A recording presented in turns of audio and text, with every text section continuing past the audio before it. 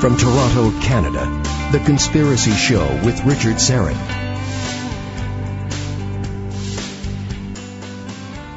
Welcome to the program, and thank you very much for tuning in.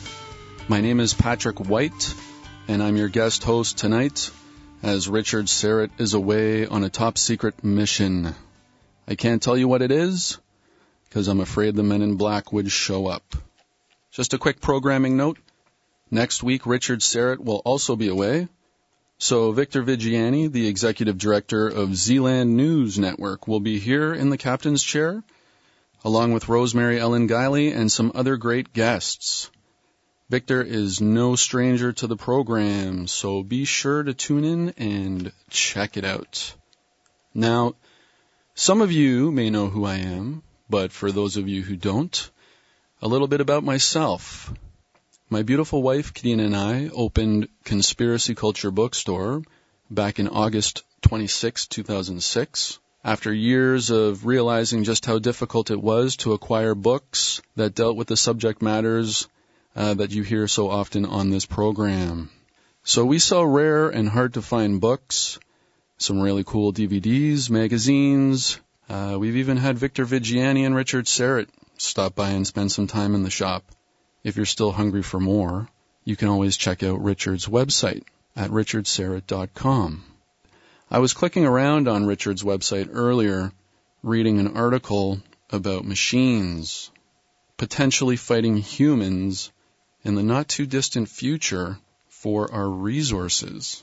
And there was a quote by a gentleman, Gary Marcus, that went, "It's likely that machines will be smarter than us before the end of the century, not just at chess or trivia questions, but at just about everything, from mathematics and engineering to science and medicine."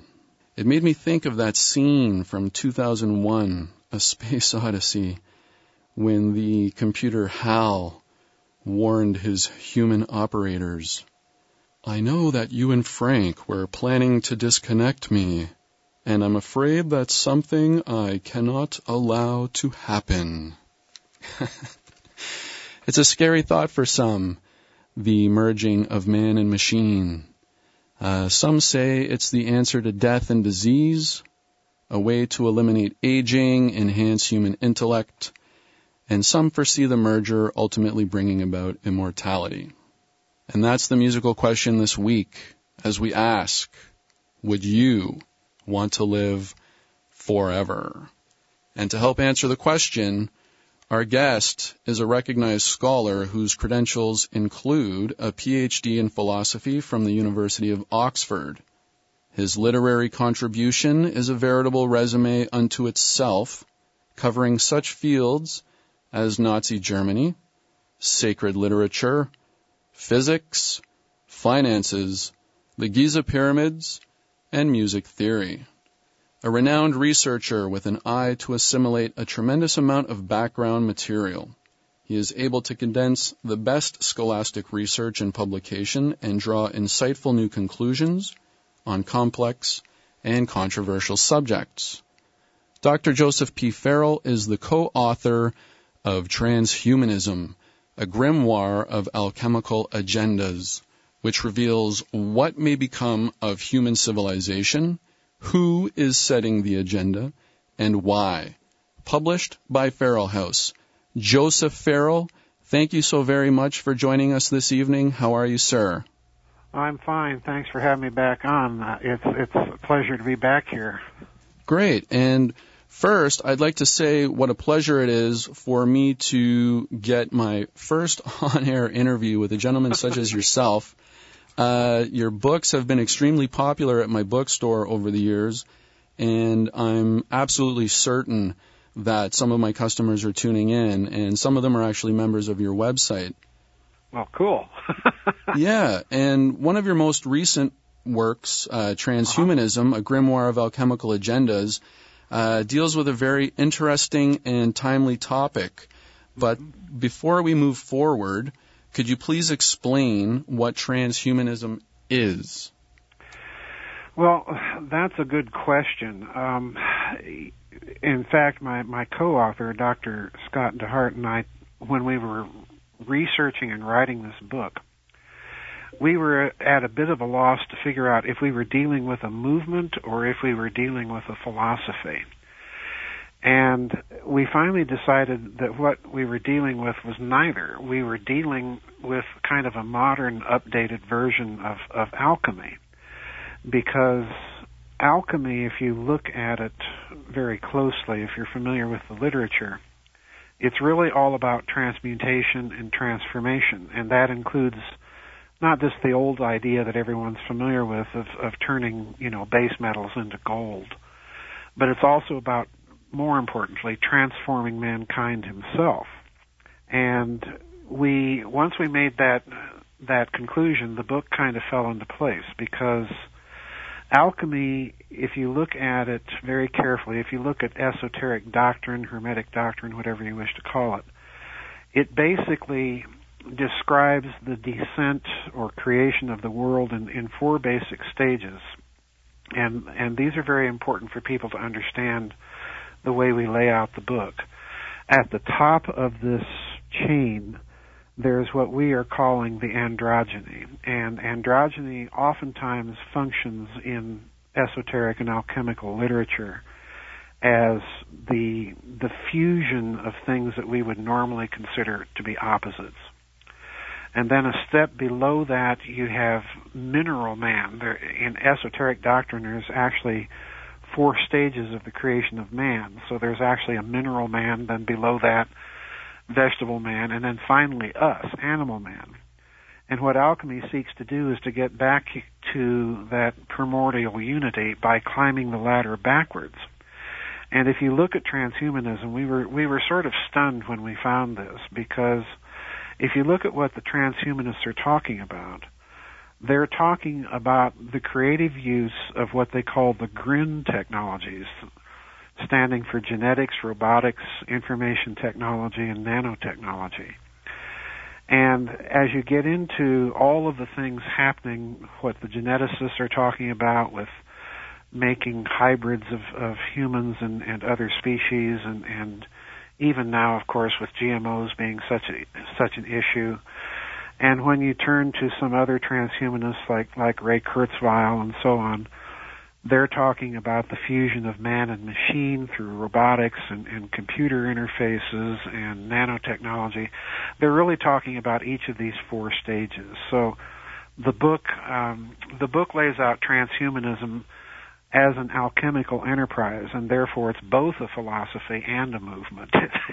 So that's a long way around the bush to try and describe it, but that's essentially the approach that we take in the book. And would you care to speculate as to how far back in history this particular agenda or philosophy may have existed? Oh boy, that's a great question. In the book, we decided to include a few chapters on certain authors like Oscar Wilde, Percy Shelley, even Aquinas, believe it or not. And the reason we did so, and it's particularly clear in Percy Shelley, we tend to the view that he is the actual author of the 1818 version of Frankenstein, not Mary Shelley. And the reason we think that is laid out fairly clearly in the book, and then Dr. DeHart has his own book out on that topic called Shelley Unbound. But when you look at Frankenstein, it's really a novel about transhumanism. It's a novel about the changes that are going to be brought about in mankind and in his culture and relationships by science and technology. And with that in mind, when you turn back the pages of history and really look at alchemy itself, we could honestly say that alchemy and transhumanism as a movement are at least a millennium old, if not older. Transhumanism itself, as we say, it's kind of a modern update of alchemy.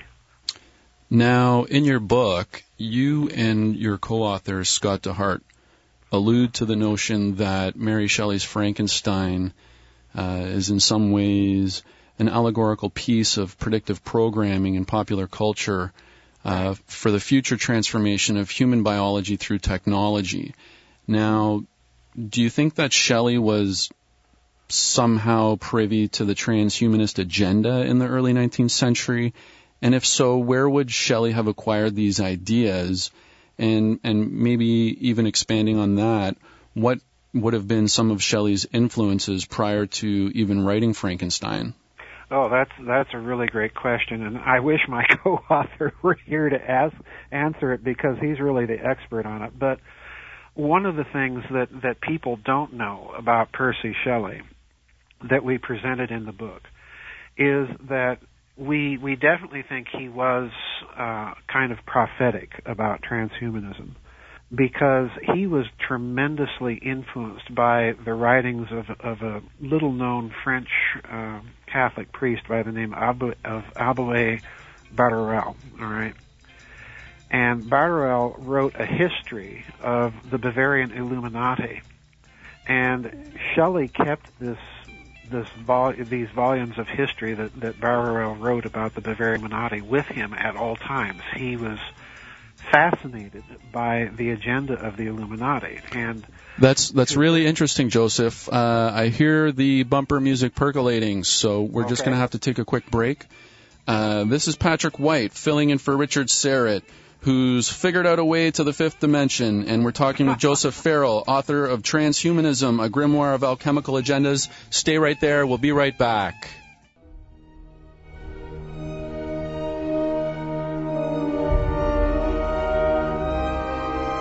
Poking Holes in the Darkness, The Conspiracy Show with Richard Serrett. Welcome back, friends. We're talking with Joseph P. Farrell about the transhumanist movement and the quest for immortality. I am Patrick White, filling in for Richard Serrett. Joseph, you were just mentioning something about Shelley carrying around, I believe you said, the dictates of the Bavarian Illuminati on their person at all times. Why would they do that?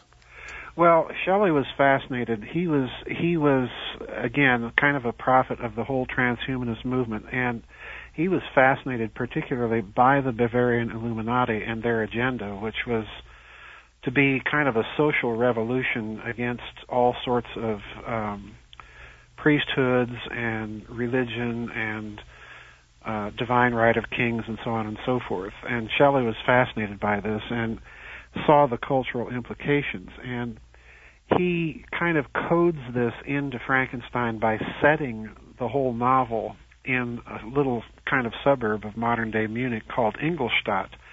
And if you look at the history of the Bavarian Illuminati, the founder of that particular organization back in the 18th century was a professor of canon law by the name of Adam Weishaupt, who was located at the University of Ingolstadt. And of course, by setting the whole tale of Frankenstein there, he's kind of giving you a clue as to the wider cultural agendas. So yeah, he was really steeped in all of this. And the second influence really that we should mention perhaps in this respect on Percy Shelley was Erasmus Darwin, who was, of course, the grandfather of Charles Darwin.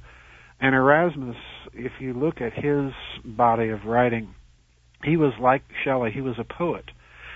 And he more or less foresaw the way that biology would eventually go under his grandson, and wrote a whole series of poems about how science itself, how the universe is constantly transforming, that it's really not a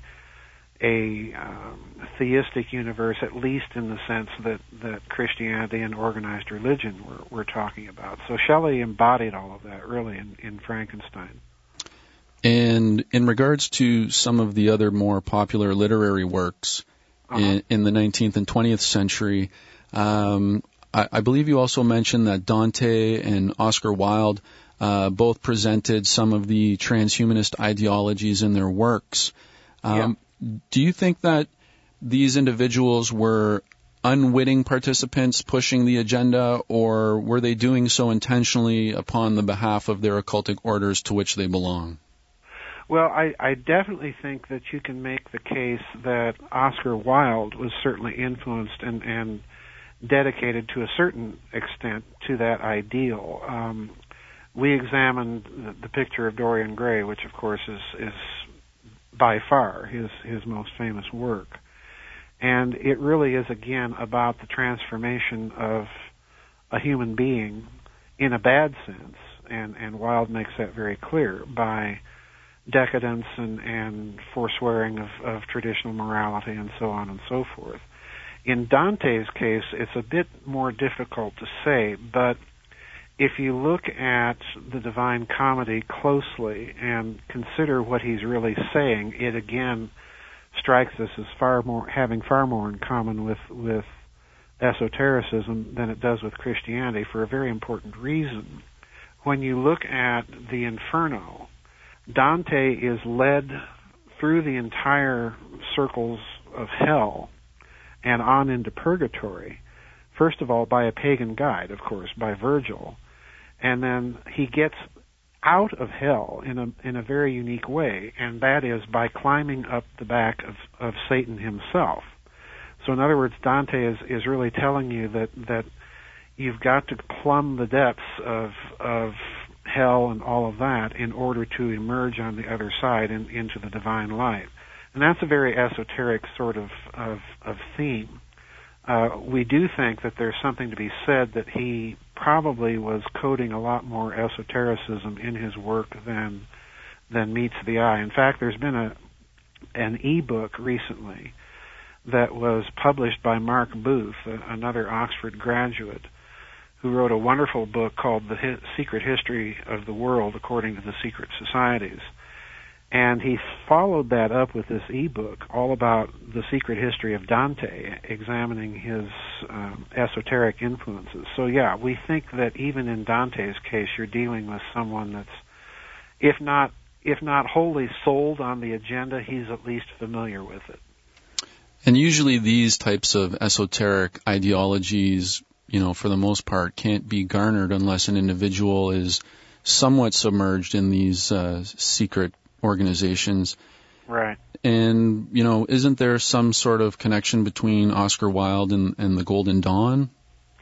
Well, there certainly is a connection between Oscar Wilde and Freemasonry. Wilde was, at one point during his stay at Oxford, he was indebted for all of the money that he spent on acquiring Masonic garb and Masonic jewels and so on and so forth. He was definitely an initiate into the lodge.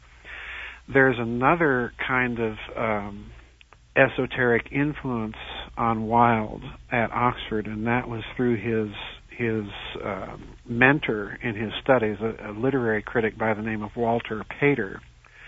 And when you start digging around with Walter Pater, again, you're dealing with someone that's very, very familiar with the world of the esoteric and the occult. He writes about this in some of his literary criticism.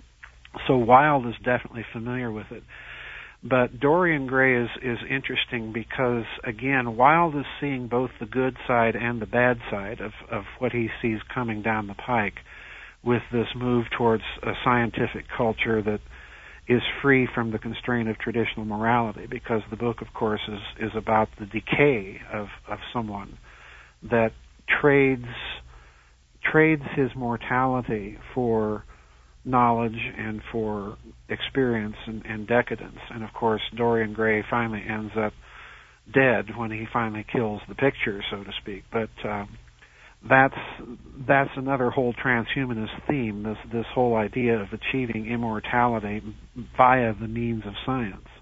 Yeah, and now I'd sort of like to move just a little bit more towards current time. And, if anyone has ever seen the $6 Million Man's opening sequence, not only do we see Steve Austin's ill-fated aircraft tumbling down to the earth Right. and bursting into flames, but you also hear a rather unforgettable line that goes as follows. Gentlemen, we can rebuild him. We have the technology. We have the capability to make the world's first bionic man. Steve Austin will be that man, better than he was before, better, stronger, faster. Now, over the years, we've been subjected to some incredible predictive programming and some ridiculously slick social engineering at the hands of Hollywood, television, and so forth.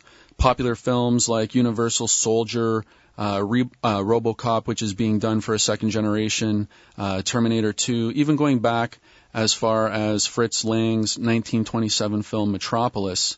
Oh, yes, yes. They've been conditioning us for years, romanticizing the merger of man and machine. What could you describe as some of the more subversive means that they've been using to condition the populace in regards to accepting the transhumanist agenda? Well, the most subversive mean, Patrick, I think ultimately comes down to that all of this is being portrayed as something good, that there's no moral consequence to all of this. They're portraying it as an inevitability, and in a certain sense it is. I mean, these things are now coming down the pike at us so fast and so hard that it's going to be very, very hard to resist or escape it.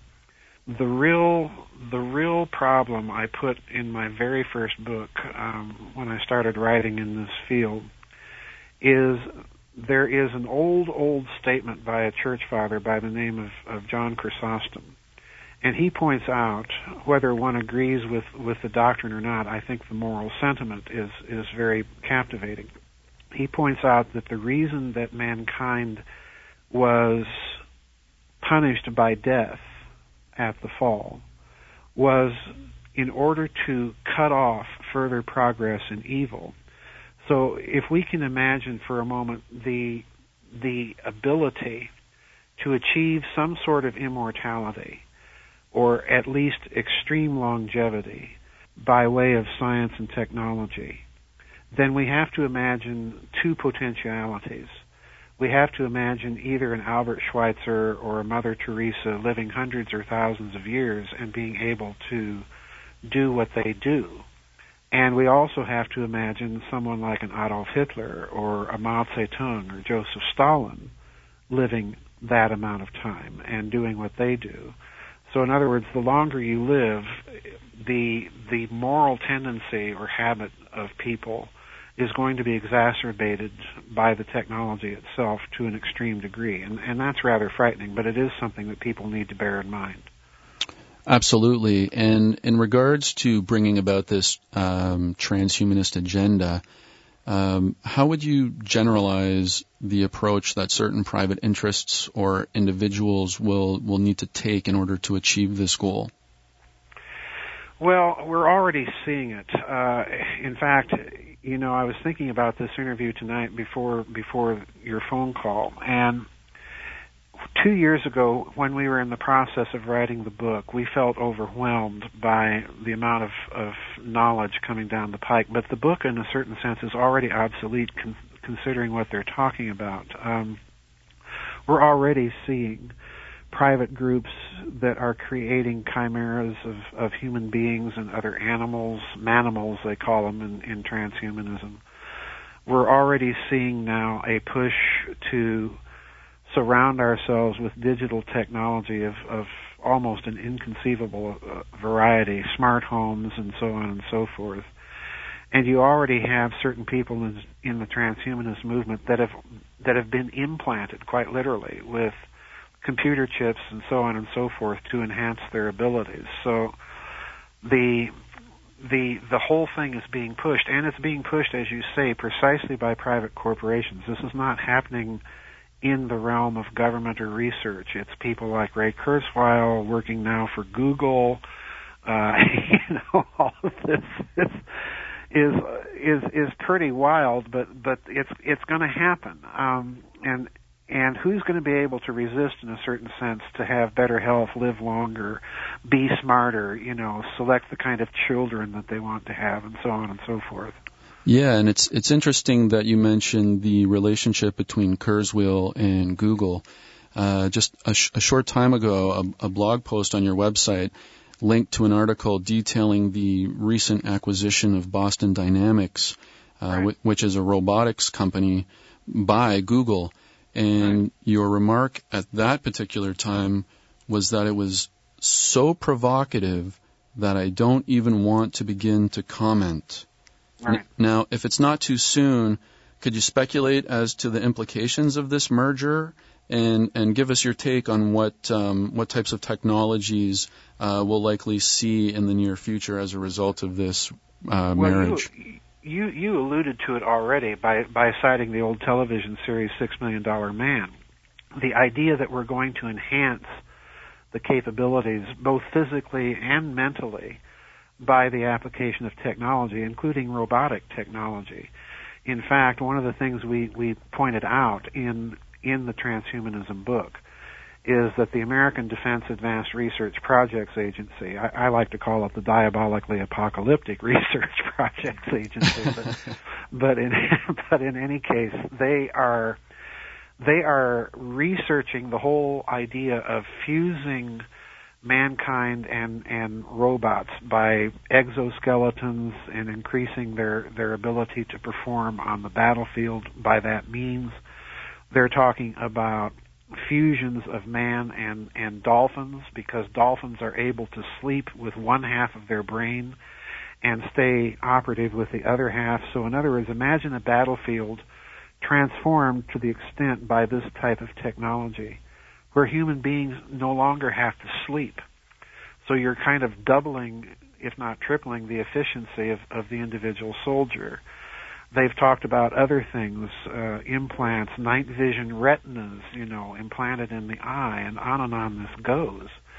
So in other words, we also have to ask the question, and we leave the question open, I should say, in the book, but we also have to ask the question, at what point does all of this tinkering with humanity really begin to fulfill that desire to make a better human, the superhuman, the Übermensch? And are they going to be recognizably human in terms of their emotional life, their ability to empathize with other humans, particularly those that don't have access or choose not to deploy any of these technologies? These are all questions coming down the pike extremely fast. All right. My name is Patrick White, and I'm filling in for Richard Serrett, who is currently transcending space and time. And I am talking with Dr. Joseph Farrell about transhumanism. Do not go anywhere.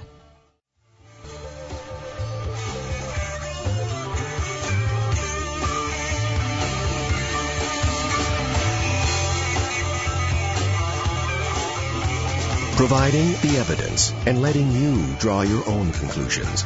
This is The Conspiracy Show with Richard Serrett. Welcome back, fellow mutants. We are talking with Joseph Farrell about the transhumanist movement and the quest for immortality. Now, Joseph, we were just talking before the break about a really crazy organization known as DARPA.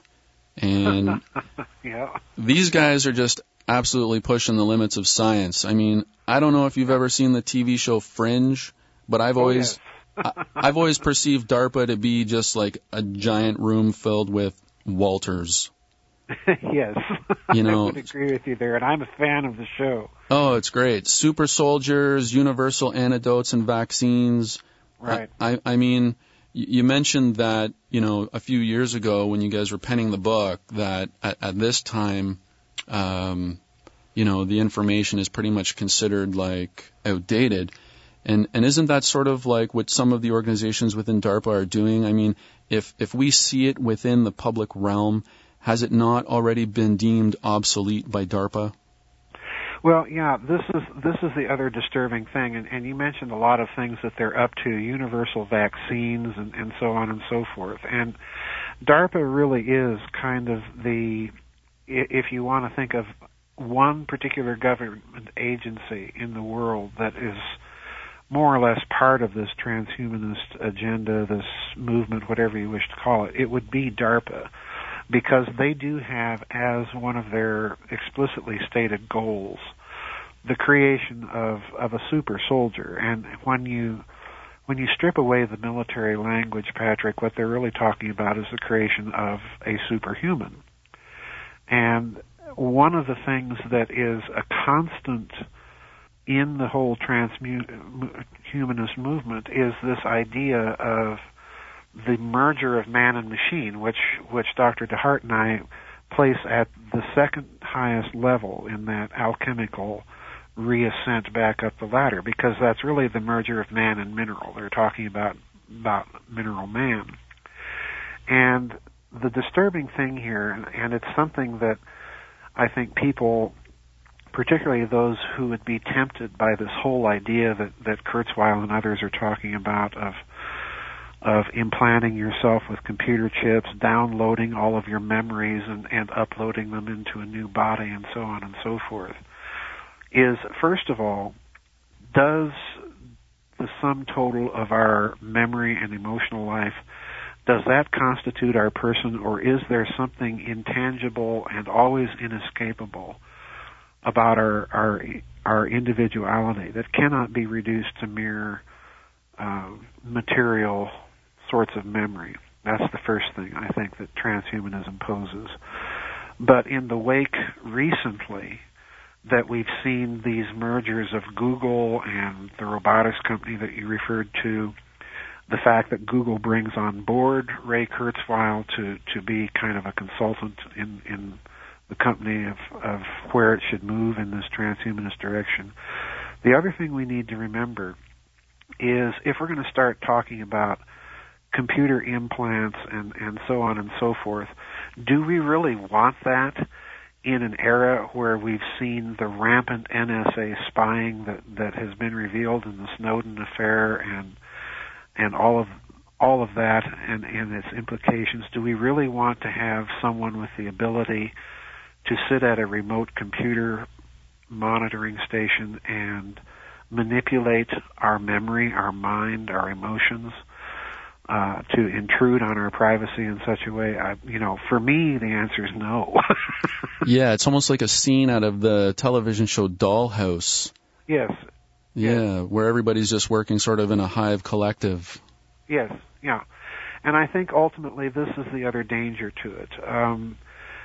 We are dealing now with computer algorithms and so on, particularly if you've been following their use in the financial markets with high frequency trading and algorithmic trading.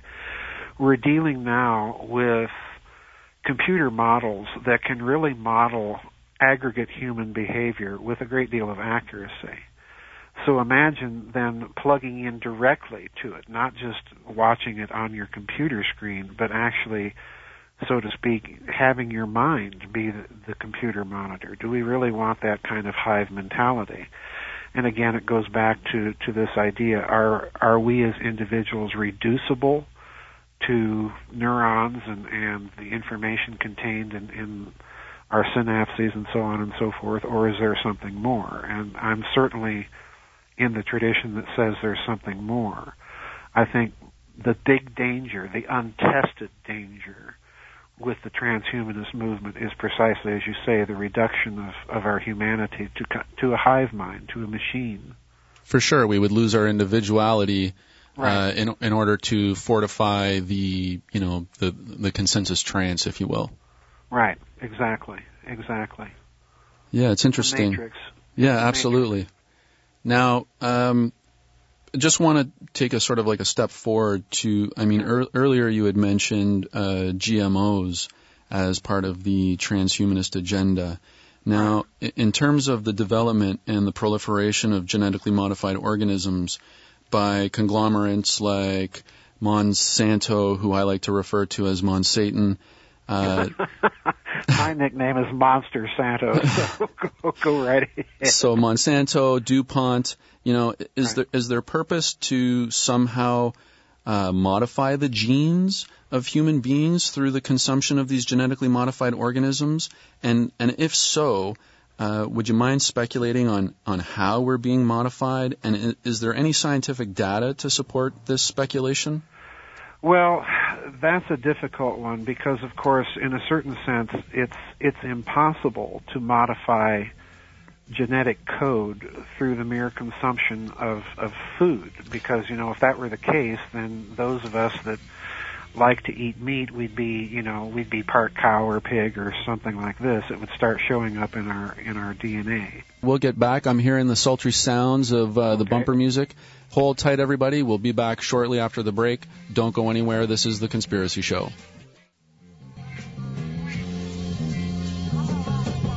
Take a look around. What do you really see? This is where you can tell all about it. This is The Conspiracy Show with Richard Serrett. Welcome back, friends. We're talking with Joseph Farrell about the transhumanist movement and the quest for immortality. Joseph, just before the break, we were about to embark on a discussion about GMOs potentially being a plot to bring about the change of human beings through genetics. Right. Would you care to speculate on that being a possibility? And if it is there any scientific data to support that speculation? Well, yeah, I was mentioning, in a certain sense, we can't say that in all fairness, because we ingest foods all the time that have no modification of our genome, of our genetic structure. But that said, we have to look at some other things that have been happening, that have been reported now in some recent papers about GMOs. They do appear to increase certain types of cancers and so on and so forth within people that regularly ingest them, or within test animals that regularly ingest them. And we don't yet know, is this some sort of genetic response? Is it a complex response involving genetics and toxins and herbicides? We don't really know. But this is the problem that my co-author and I had with GMOs, is the inadequacy of the testing that was done prior to bringing these things to market. And during the break, I was thinking of something else that we need to mention with this GMO issue with respect to this genetic modification possibility. We need to test it for a long period, I think, before we release such things to market. And the reason why is the bit of alchemical legal sleight of hand that was used by some of these companies to push the GMO agenda back during the first Bush administration in the late 1980s, early 1990s. They used a principle that they came up with called substantial equivalence. And what that was essentially was they said that, okay, our GMO corn or our GMO lima beans or what have you are substantially equivalent in terms of their nutritional properties to regular non-GMO corn or lima beans or green beans or what have you. Therefore, we don't need to subject them to the same sort of rigorous testing that we would with other things. But then they turned right around and said that because these things are modified, they're patentable. And because they're patentable, you cannot be found having a field containing our product unless we've sold it to you. So in other words, they've had their cake and eat it too. And I think we need to go back and examine this whole issue of substantial equivalence to begin with, because the papers are coming out now that are clearly indicating that they're not substantially equivalent. So, we need to revisit the whole legal issue upon which they founded this GMO empire of theirs. And there's also the issue, once you get into patents, of, what happens once these certain patented genetics or DNA structures start showing up within the human body. Right. If they should show up in the human body, and we pose this simply as a hypothetical because, again, we realize that mere ingestion of food doesn't normally modify the genome. But suppose over time it does. Then does that mean that this genetic modification, should it show up in a human population exposed over time to GMO foods, does this mean that they then become property? So, all of this goes in all sorts of directions that when you get right down to it, we need to look at the whole the whole foundation on which all of that might be argued, which goes back again to this idea of substantial equivalence. Sure, and I don't think at any time the courts would rule in favor of the average, Joe Blow citizen. I mean, think back to they haven't thus far.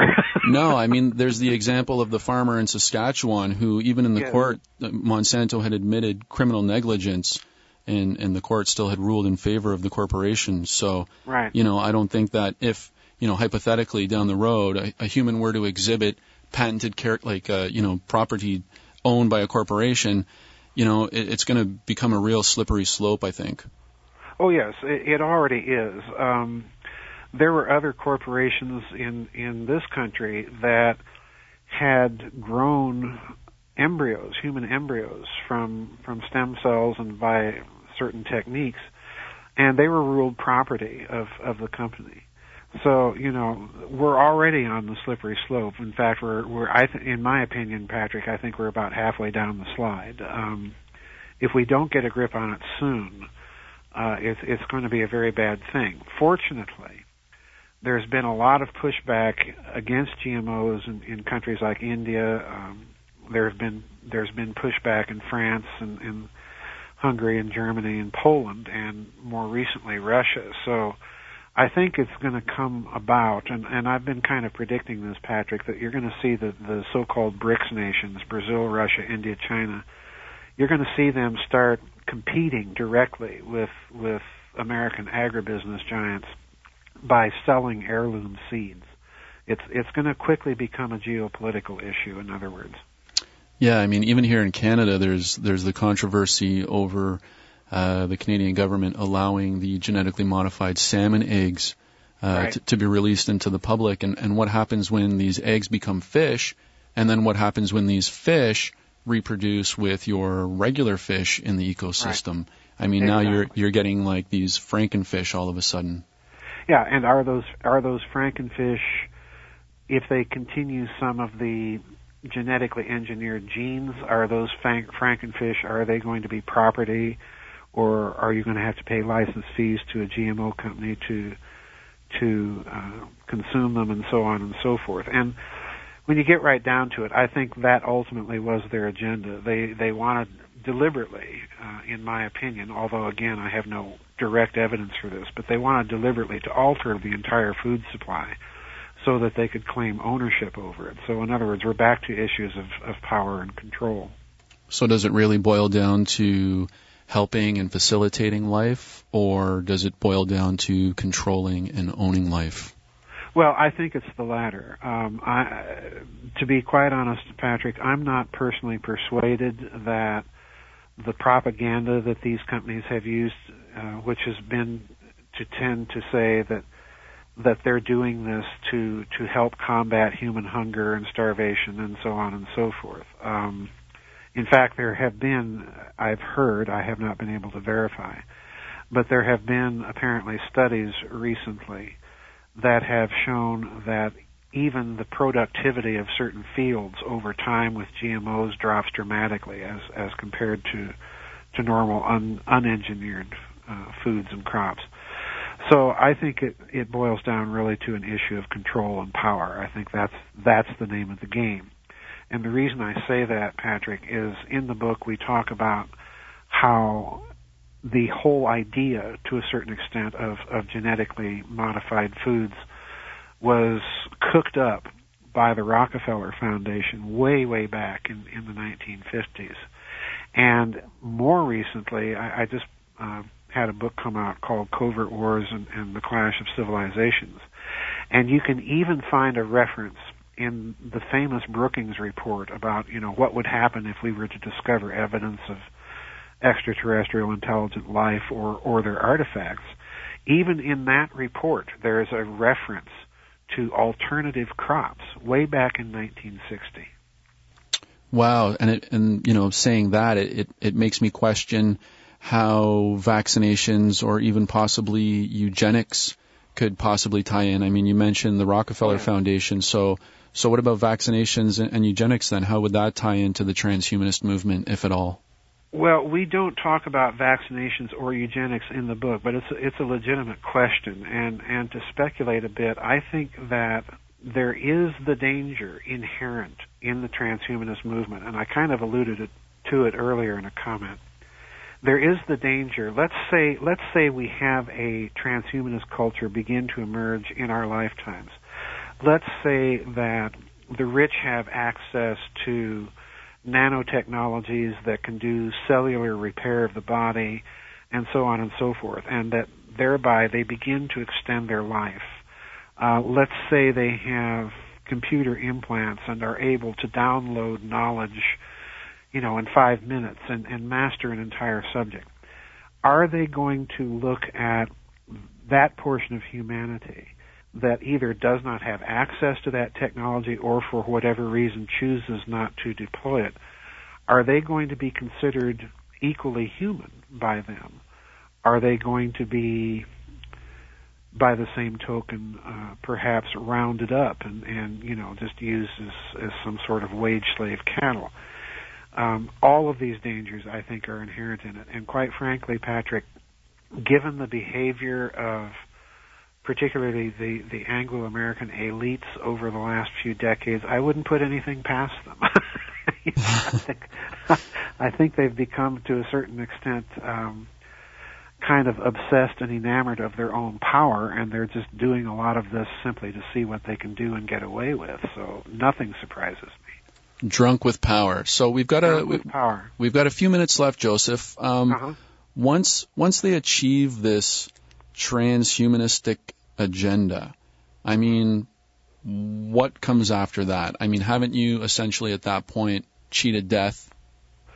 Well, to a certain extent you have, but, I go back to what I said earlier. Is this necessarily a good thing? Do we want to see people like Adolf Hitler or Joseph Stalin or Mao Zedong or, people of that ilk? Miley Cyrus. Yeah. Do we want to see people like that living hundreds, if not thousands of years? The real problem, we are trying to avoid moral issues with our technology, but, it's only going to heighten the moral issues rather than make them go away and disappear. I've said many times, Patrick, that we are living in the greatest era of cultural transition. We tend to go through them about once every 500 years. But we are living through the greatest era of cultural transition ever in all of recorded human history. The world and social mores and manners and customs, I think, are going to look very, very different, even perhaps in our lifetimes.